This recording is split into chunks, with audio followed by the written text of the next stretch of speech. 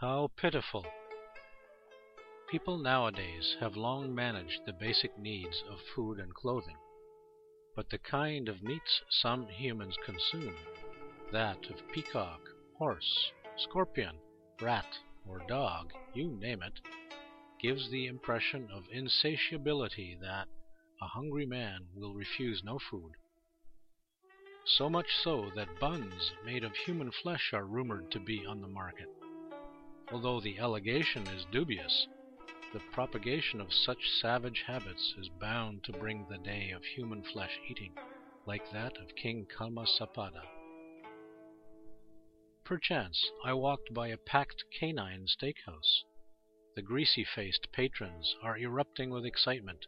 Burping stinky breaths, they preoccupy themselves with a drinker's wagering game. It's no surprise that no one paid any attention to the black dog locked up in the cage at the storefront.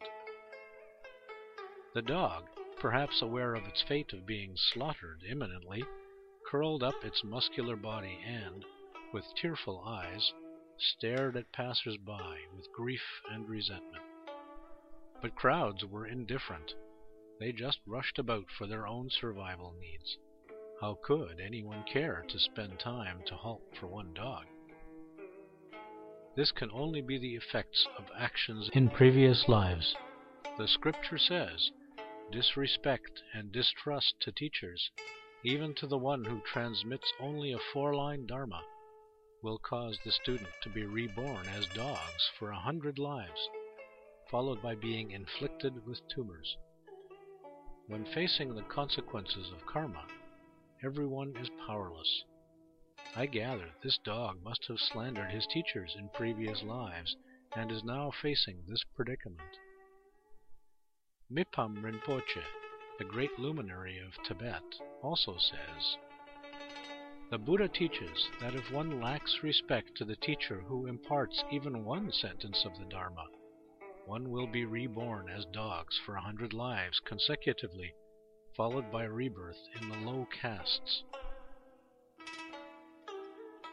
Of course, there are other causes for a dog rebirth. For expedient purposes, Buddhas and Bodhisattvas may aspire to be born as dogs to benefit beings. But other than that, the non-virtuous actions of body, speech, and mind are the main causes of downfalls as dogs. To be reborn as a dog or to slander the teacher, either way, is quite a pity. 27th of January, year of Renwu, March 10, 2002. Written at Gulangyu.